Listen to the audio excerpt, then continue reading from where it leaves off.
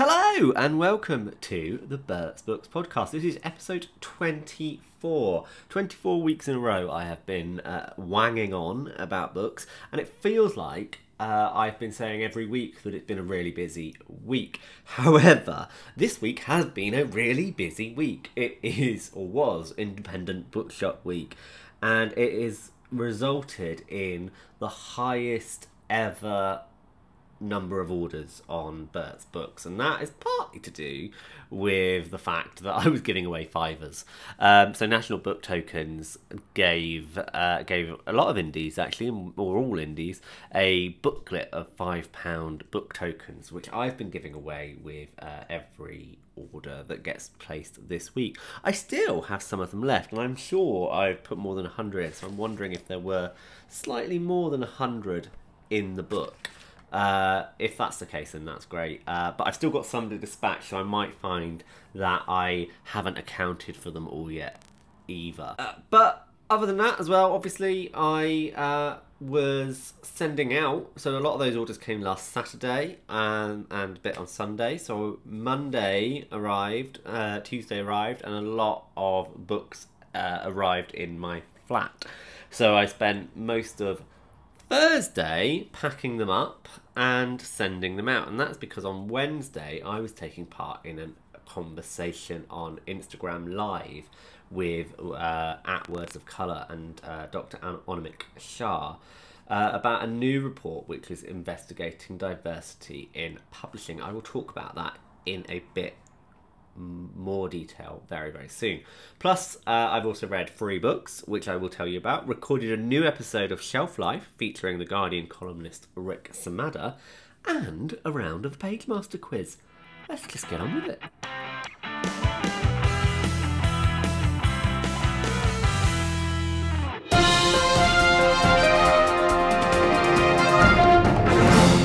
So I mentioned in the intro about the Instagram Live that I did on Wednesday, and it was with Dr. Anonymik Shah, and he is one of the authors of a new report out called Rethinking Diversity in Publishing. Now, I know what you're thinking. You're sitting there at home, you're a reader, you're listening to a podcast from a bookseller. What has this got to do with me?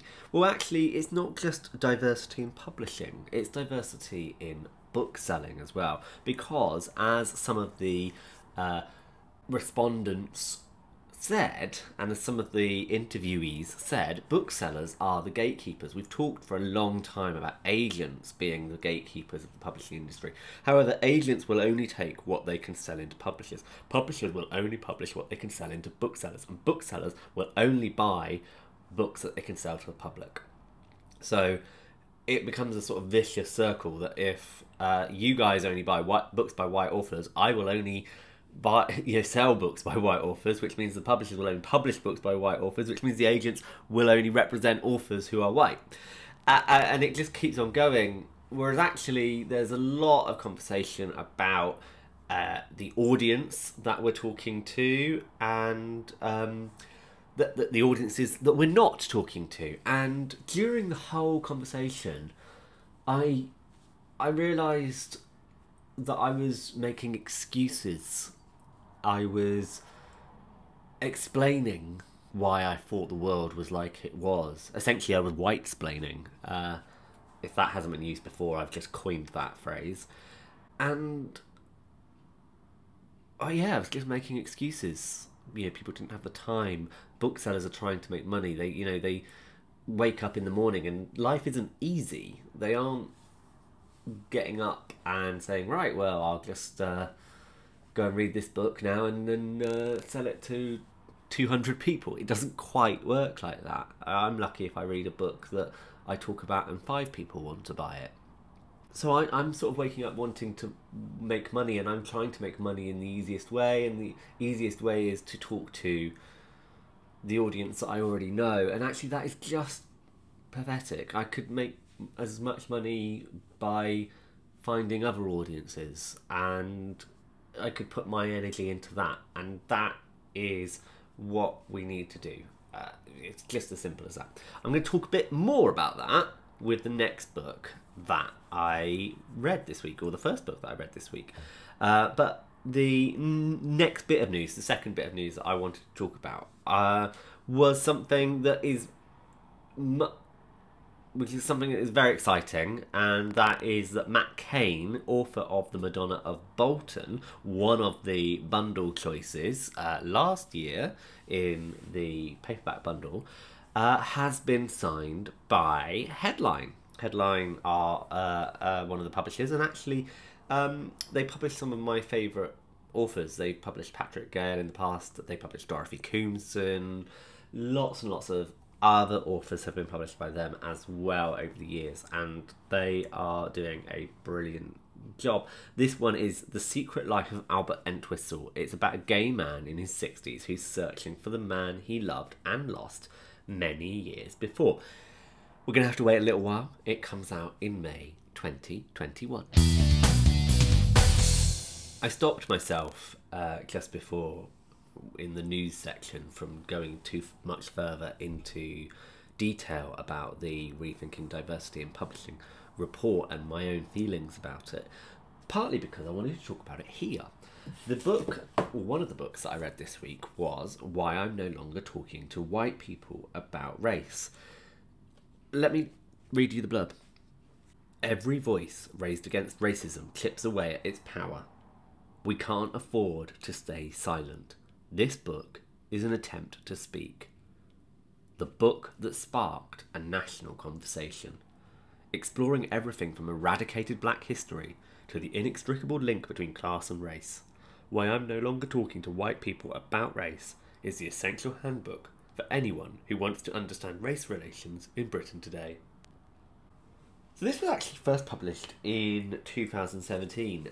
The author notes in a new chapter in this that it actually came out just weeks before the tragedy of Grenfell Tower. I'll come back to that in a second. It talks about the history of... In fact, well, it's divided into a few different chapters. One, perhaps the longest chapter in here, talks about the histories of race in the UK, and it's something I've talked about before on this podcast, either through books like Superior or even just looking at Empire in You Will Be Safe Here, the Damien Barr fiction novel. But what Renee Edo-Lodge does is talk about the facts, and she explores stuff that I didn't know about, that I'm sure lots of us didn't know about because it's just not taught in our schools, about the history of black people in this country. Just even we know about the Windrush generation, which only really which happened in the 50s. So, you know, it's not old history, it's not ancient history, but it wasn't really something that I knew about. And I'm 30. I was born 30 years after the Windrush generation arrived. So they were the adults who were there when I was growing up. But it wasn't something I knew about. It wasn't something that was taught. For me, people were always there. They were always black people. But this talks about how that generation arrived. It also talks about how the reactions to them arriving, but it also talks about how actually there were people of colour here before. There were other people, it happened after the First World War as well, but before that, it talks about the slavery. It talks about the black people that were owned by their fathers. They were owned because their fathers had raped their mothers, because they were working on a plantation out in Jamaica and then brought over here to be the son. And it's just so heartbreaking, some of this stuff. Anyway, so there's the histories chapter. There is also the system. It talks about systematic racism, and then it talks about what is white privilege and the fears of living on a black planet. So this is about... There's two things here. There's one in that there is a secular society that fears the erosion of whiteness. That if we let it happen, white people will be a minority in this country by the year 2066. I sort of don't believe that. I feel like 2066 has been just used as an excuse, not an excuse, a flashpoint, because it has those connotations to 1066, which is the last time that the UK was, and I'm putting this in air quotes, invaded or conquered. And these people are saying 2066 because it reminds people of 1066, and it connects this erosion of whiteness to being conquered, and that's just pure nonsense. If it happens, if white British becomes a minority, it's because we have, as a country, either opened our doors and allowed more people in, which is great. These people need somewhere to live, and I'm all for, Britain is not overcrowded at all. It is not overcrowded. A lot of people will tell you that it is not overcrowded. It is just not got the infrastructure. It's understructured. That is what the biggest problem with the country is. But also it will mean that it's just maybe white people and black people are falling in love, and then having mixed race people. And there's a section in here about a mixed race person who she doesn't feel white. She feels black because when she walks out on the street, people don't look at her and think, oh, she's half white and half black. People look at her and go, oh, she's half black. And they just see black. And they just see a different shade of black. That's all it is. So she doesn't feel white. But that is maybe what they're worried about. I just don't know what these people are worried about. And I feel like I'm babbling here. But so there's the fear of Black Planet. But what is white privilege? That is the key thing in this book. Because we are systematically set up in this country to benefit white people. That is the truth. It's just, everything is easier for white people. Everything's easier for white, straight men. Middle class, straight, white men. They are, everything's just easier for them. And as a probably middle class white gay man, things are pretty easy for me too. They're not. But what I can see is in this book, and I can see it myself as I'm reading it. I'm reading something and going, oh no, I think the author's got it wrong, and then I associate it with how I would vision it as a gay man, and if this wasn't talking about race, but she was talking about sexuality. And then I think, oh no, actually she's got it right. She's got it spot on. And so this book will help white people realise where their life is easier for just being white. But I think you have to be prepared to have that conversation with yourself, and you have to be prepared to really evaluate what you read and what you think, and maybe change your mind. There's an excellent piece in here where, which I think I was probably guilty of, even though I was sort of consciously aware. I've always been slightly wary of box ticking. Let's hire half the board of a company to be women or black or gay. I've always been slightly wary of that because I feel like it should absolutely be the best people, regardless, but also B, it feels racist. It felt racist against white people, and also to black people. Why should you be given a job just for the colour of your skin? I don't feel like a black person would walk in. Maybe I'm wrong. As a gay man, I wouldn't want to be given a job just because I was gay. Unless that job was like gay porn star or something, where it's a sort of overriding qualification that's required. But what this book does is really help you understand that racism is prejudice plus power. So black people can be prejudice. Anyone can be prejudiced. You can just not like somebody for a shallow, trivial reason. Anyone can do that. But where racism comes in, where any kind of hate crime comes in, really, is that prejudice plus power. And white people have power. So any prejudices that you hold as a white person automatically will make you racist if you act on them. And actually, even if you think them, you have to really evaluate why you think that. And the reason why, even if you think about it, because it will colour the way that you live and respond to things.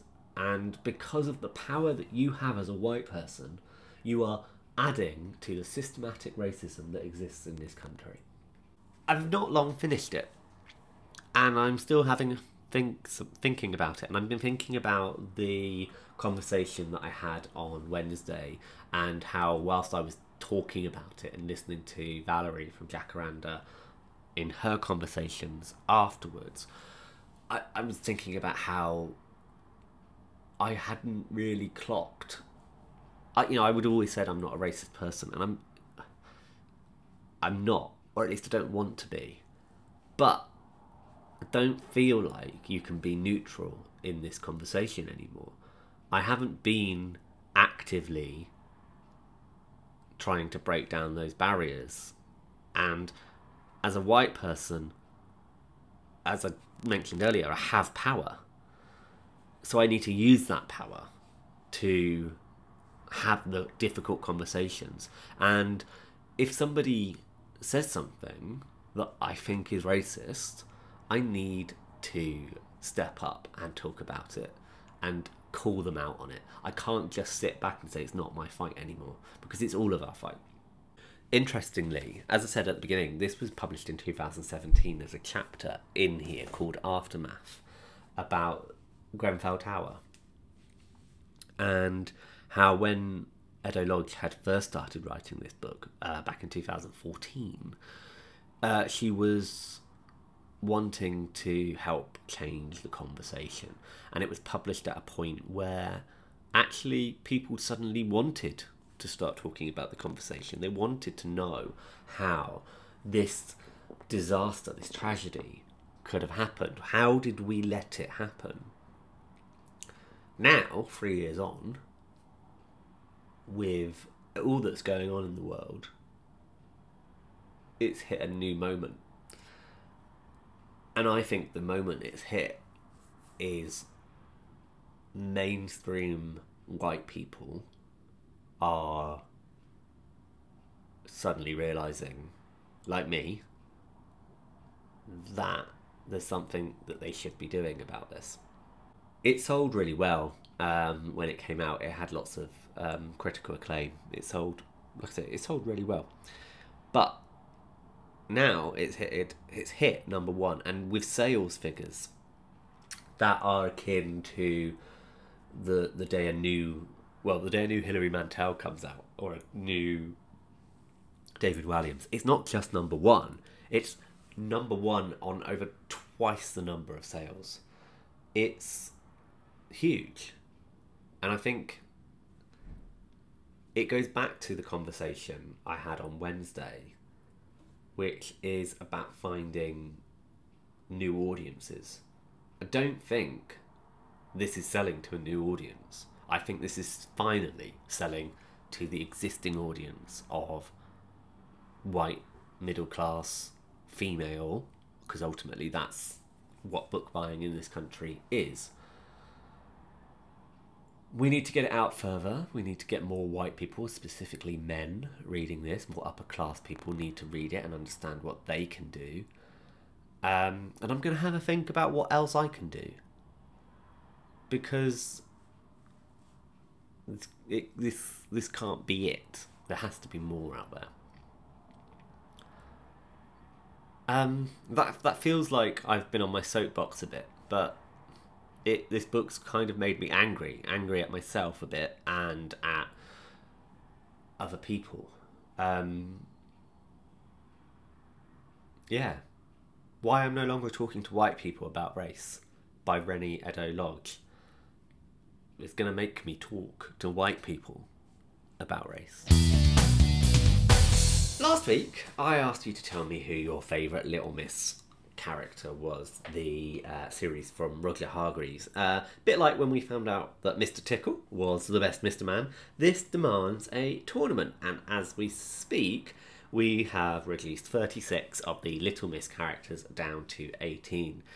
And it looks like the semi-finals will be between Little Misses, Naughty, Fun, Chatterbox, Stubborn, Sunshine and Trouble. So that will kick off on Twitter today, as you're listening to this, if you're listening to it on the day that it comes out, 28th of June, Sunday, with the final being on Monday, the 29th of June. And if I was to place money on it, I would say that I think Little Miss Chatterbox versus Little Miss Sunshine will be the final, and I suspect that Miss Chatterbox will win. Now, as I mentioned earlier, and as I rambled on about in the last review, I've been thinking about the Black Lives Matter movement and what more I can do to help how I can use my platform, however big it is, however small it is, to help. And I think that one thing is clear, and that we need to find a new bookshops need to find a way to make themselves talk to more audiences, but the existing audience needs to find and celebrate more books by black writers. So that is it. That is the question. What's your favourite book by a black writer? Let me know on Twitter at BertsBooks, or email me bert@bertsbooks.co.uk. This week I read The Truants by Kate Weinberg. It's a book about Jess Walker, middle child of a middle-class family. She's perfected the art of vanishing in plain sight, but when she arrives at a concrete university campus under flat, grey East Anglian skies, her world flares with colour. Drawn into a tightly knit group of rule breakers, led by their maverick teacher Lorna Clay, Jess begins to experiment with a new version of herself. But the dynamic between the friends begins to darken as they share secrets, lovers, and finally a tragedy. Soon, Jess is thrown up against the question she fears most.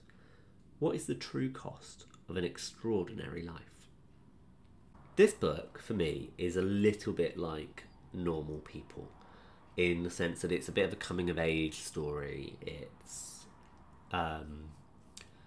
But it's middle-class people wagging on about things that don't really hugely matter much in the grand scheme of things. Jess Walker is fairly, she decides to go to university at Christmas, and to go to a specific university because she wants Lorna Clay to be her lecturer. And by the autumn, she's there. So she doesn't experience problems getting what she wants, and she gets a new best friend. She easily ends up with a boyfriend, Nick, and yet she's quietly enamoured with Alec, who is her best friend's boyfriend. And the four of them end up living this sort of charmed life over the following 2 terms, where they sort of are the cool kids on campus. And they're really quite annoying, in the same way that the people in Normal People are quite annoying, because their problems are just whatever, don't care. But then it all comes out, and it comes out much earlier than I thought it was going to be, that Jess is drawn to Alec, and things become a bit more complicated, and actually perhaps it becomes more about the relationship between Jess and Lorna, their lecturer. And it's very formative. These are definitely Jess's formative years, and they change her, or formative year, in fact. The events that take place, and sort of the last part of the book with Jess and Lorna, the relationship between them is truly fascinating. I really ended up enjoying it, and even though the first part, I was sort of a bit rolling my eyes at the characters. It was still very well written. I think we were supposed to not really like them much. I don't know. Maybe the author maybe the author was truly in love with these characters and wanted us to be in love with them. I wasn't. But I was in love with that relationship between Jess and Lorna, and I think that it worked really, really well. I liked the trip to the island that we see them take, and how their relationship sort of develops on that island, and then the future of Jess, and how she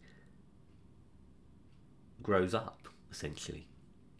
Yeah, I don't think I really got much more to say on that book. It didn't quite go where I thought it was going to go, which is quite nice in a book. Yeah. The Truants by Kate Weinberg is out now. My guest this week on the Page Master quiz is Kat. Hello, Kat. Welcome. Tell us a bit about yourself, where you are, and what you do. Hi. Thank you for having me. I live in Southampton. I'm originally from Romania, and I'm a language teacher. Oh, and are you a big reader? Yes, I love my books. I've studied English at university as well. So. Oh, brilliant. So hopefully we're looking for a high score here. Oh, yeah, that was a long time ago. So what will happen is you will get 10 questions. Each question is worth 1 point and 5 seconds in the final round. The final round, you will get a choice of 2 categories, and you'll be asked to name as many books, authors, or characters that apply to that category as you can. You do get a Bert's Books pin badge just for taking part. But if you are in the top 6 of the leaderboard by December, you will be in the running to win £100 worth of books. So we'll have a little bit of a playoff tournament in December. Perfect. So if you are ready, then we'll just get straight on with the questions. Yep. Okay.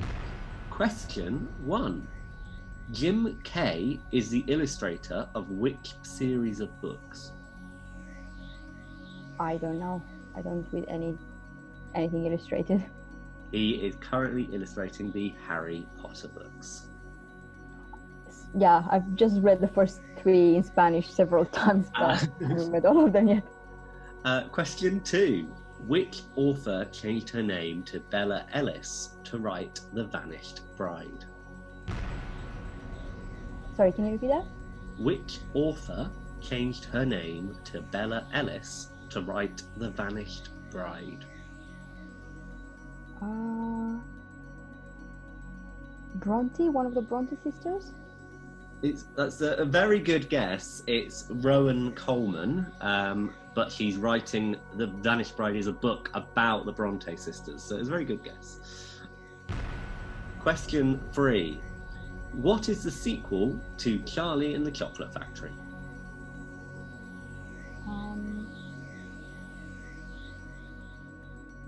No, I don't know.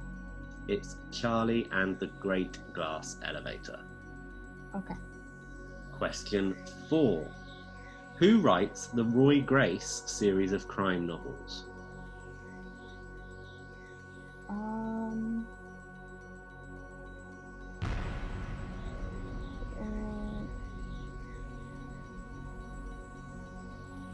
James? Peter James? Peter James, yes, is the correct answer. Well done. Question 5. Which Spice Girl wrote the Eugenia Lavender series of children's books?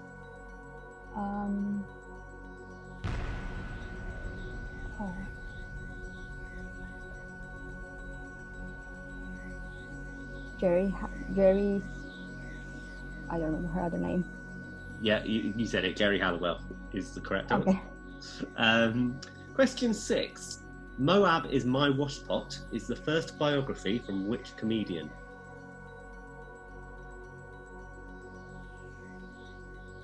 I don't know. And the answer is Stephen Fry. Question 7. Question 7. Little Miss Chatterbox has blonde hair. But what colour is her body? Sorry, whom? Little Miss Chatterbox. Pink? She is pink. Question 8. Which first name links the surnames Tice, Evans, and Muncaster? I don't know. They're all Harriets. Question 9. The annual publication, often shortened to just Wisdons, is an almanac for which sport? Could you repeat that, please? Yep. The annual publication, often shortened to just Wisdons, is an almanac for which sport? I know nothing about sports. I'll go with rugby. I'm afraid it's cricket. Oh yeah, no, I've never watched cricket, ever. Question 10, your final question is the Guess the Year question. Which year saw the publication of The White Queen by Philippa Gregory, The Help by Catherine Stockett, and Hetty Feather by Jacqueline Wilson? Oh, I've read those books as well. 2010? Oh, very close. You were 1 year out. Oh. The answer is 2009. So you managed to get 3 questions right out of 10. That's pretty good. The position 6 on the leaderboard at the moment is free, so you are equal 6 at least. But it gives you 15 seconds in the final round. So what I will do is I'm going to pick 2 of these envelopes at random. And on the front of each one is the initials of what's inside. So you can have MW or FW. What do you think they might be, and what are you sort of hoping for? No idea. Writers is initials. Okay. Let's go with MW. You've chosen MW, so you have 15 seconds from the second I stop speaking to name as many male writers as you can. Okay. Oh, it started? Yep. So Shakespeare. Oh, this is terrible. I'm completely stuck. Wilbur Smith. Time is up. Oh, that was terrible. I didn't realize the time has started either. That's all right. I gave you a couple of extra seconds at the end because of that. So you got 2 writers there, William Shakespeare and Wilbur Smith. It just goes to show that the pressure can get to you. I know. Like, I've just had Peter James earlier. So that gives you 5 points in total. It does put you on the leaderboard. So Thank you. hopefully we'll see you again in December. In the meantime, I will send you your Bert's Books pin badge, and thank you for taking part. Thank you. Bye. So Kat gets 5 points, and that puts her in 6th place on the leaderboard. If she can stay there until December, she will be in the running for £100 worth of books if she can win the final end of year tournament. If you think you can do better than 5 points, then do get in touch. I am on Bert at bertsbooks.co.uk, and hopefully the questions will go your way. The final book I'm going to talk to you about this week is called Life and Other Happy Endings by Melanie Cantor. Here is the blurb. 3 letters, 2 mistakes, 1 last chance. When Jennifer Cole is told she has 3 months to live, she decides to write 3 letters sharing the desires, fears and frustrations she has always kept to herself. And at first, she finds that telling the truth makes her feel free and liberated. But 3 months later, Jennifer's secrets are alive and out in the world. And so is she. As she discovers, sometimes the truth has a way of surprising you. Unlike the Truants, this book didn't surprise me. There were no bits of it that I didn't really see coming. But that's okay. That's in some books, that is exactly what you want. You don't want the rug pulled out from you with an unexpected twist at the end. And sometimes it's just about the journey of them getting there. So the three letters that Jennifer writes, one to her ex-husband, she and his wife.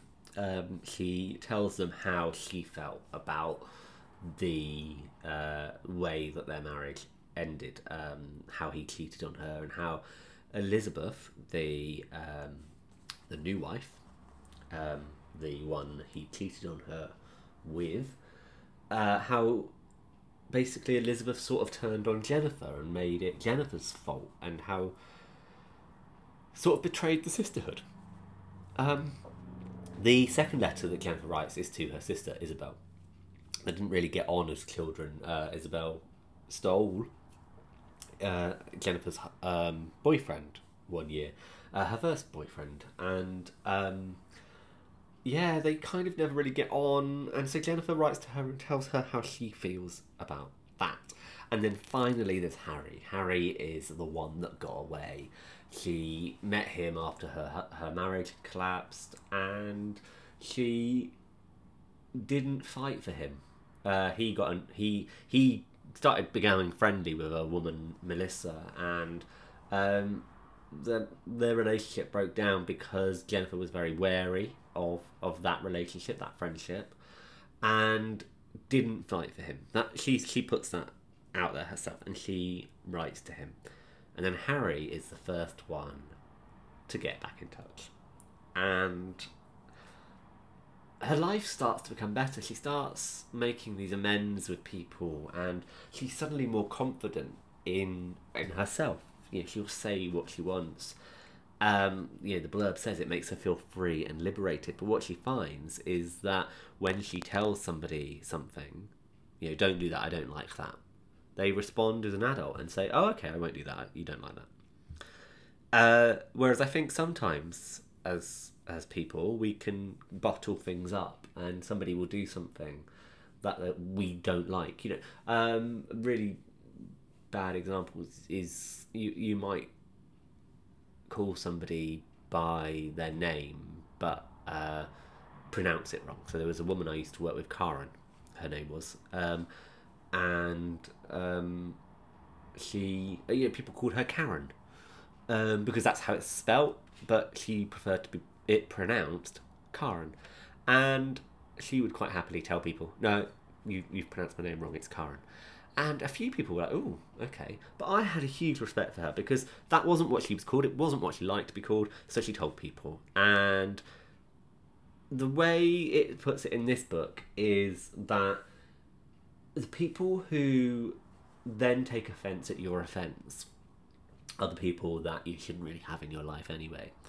So, yeah, it was a really interesting book. It was a really easy read, fun read. It was, it didn't lead me to have lots of heavy thoughts about anything, which is quite good, really, because I'm having lots of heavy thoughts about other things, as this podcast has already proved. So, I just had a fun read, and I really enjoyed it. So it is called Life and Other Happy Endings. It was by Melanie Cantor, and it's out now.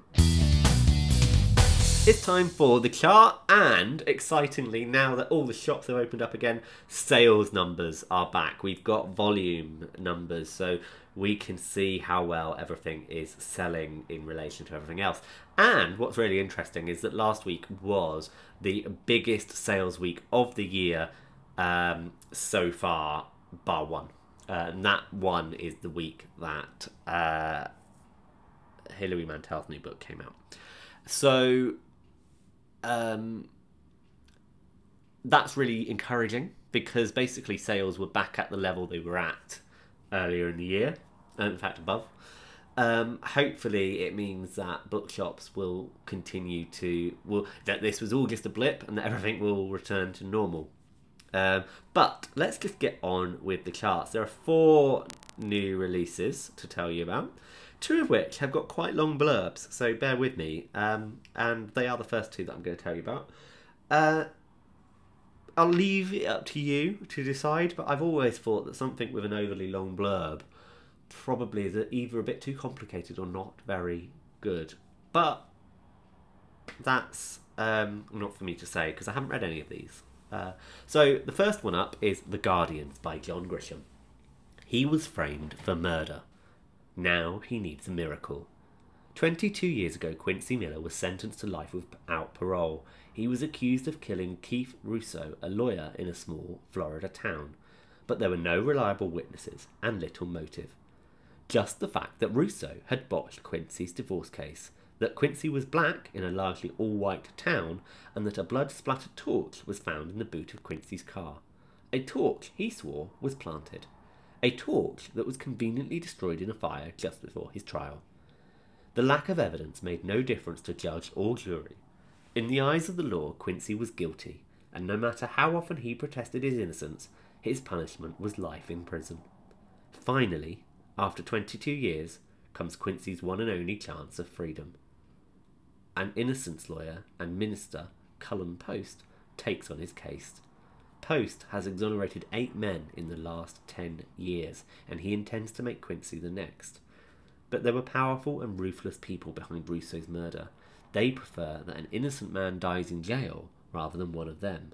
There's one way to guarantee that. They killed one lawyer 22 years ago, and they'll kill another without a second thought. The next new release new entry is The Fear Bubble by Ant Middleton.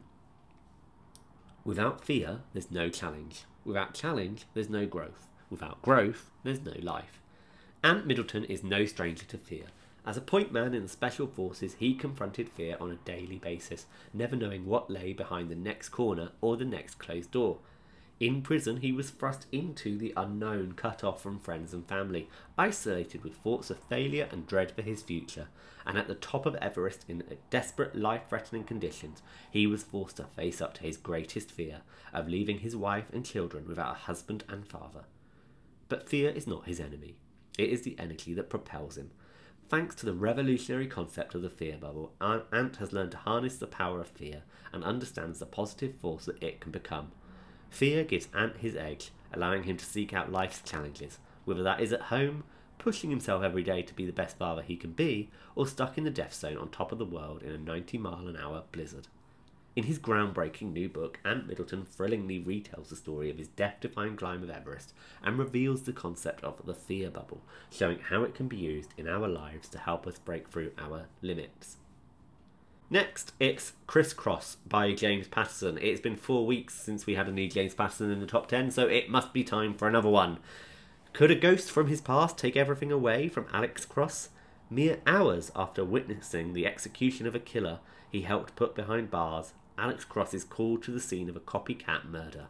A note signed M rests on the corpse. You messed up big time, Dr. Cross. Was an innocent man just put to death? As the executed convict's family launch a vicious campaign against Cross, his abilities as a detective are called into question. The enigmatic M lures Cross out of Washington, D.C. to the sites of multiple homicides, all marked with distressingly familiar details that conjure up decades-old cases and Cross family secrets. Details that make it clear M is after a prize so dear that, were the killer to attain it, Cross's life would be destroyed. West Wind by Ian Rankin is the 4th new entry to tell you about this week, and this has been described as the lost thriller. I don't know if that means it's never been published or was published a very long time ago and nobody bought it, but here's what it's about. It always starts with a small lie. That's how you stop noticing the bigger ones.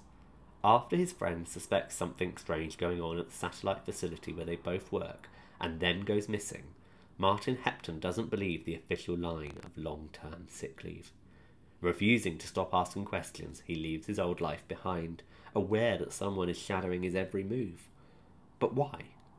The only hope he has is his ex-girlfriend Jill Watson, the only journalist who will believe his story.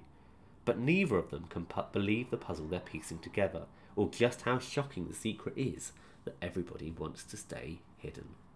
So will one of those 4 new entries make it to the top of the chart, or will Why I'm No Talking About Race stay in the top spot?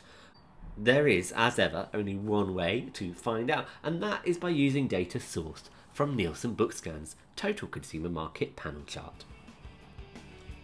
At 10 this week, down 2 places, is Where the Crawdads Sing by Delia Owens. New in at 9, it's the 27th Alex Cross thriller Criss Cross by James Patterson. Also new in at 8, it's West Wind from Ian Rankin, while Ant Middleton enters the top 10 at 7 with The Fear Bubble. Down 3 to 6 is The Country Bride by Dilly Cord, and Natives by Akala is down 1 at 5. This week's highest new entry is The Guardians by John Grisham at 4, and up 3 places to 3 is Girl, Woman, Other by Bernardine Evaristo. And it is no move in the top 2, with Charlie Maxey's The Boy, the Mole, the Fox and the Horse at 2, and a second week at number 1 for Why I'm No Longer Talking to White People About Race by Rennie Edo Lodge. It was a good week for commercial fiction this week, thanks to the reopening of the High Street in the run-up to Father's Day. But this week, as I mentioned earlier, it's been Independent Booksellers Week, and I just know that you have all been visiting them and buying from them. So we could see a bit of a shake-up next week. However, I strongly suspect that Why I'm No Longer Talking to White People About Race will still be at number 1.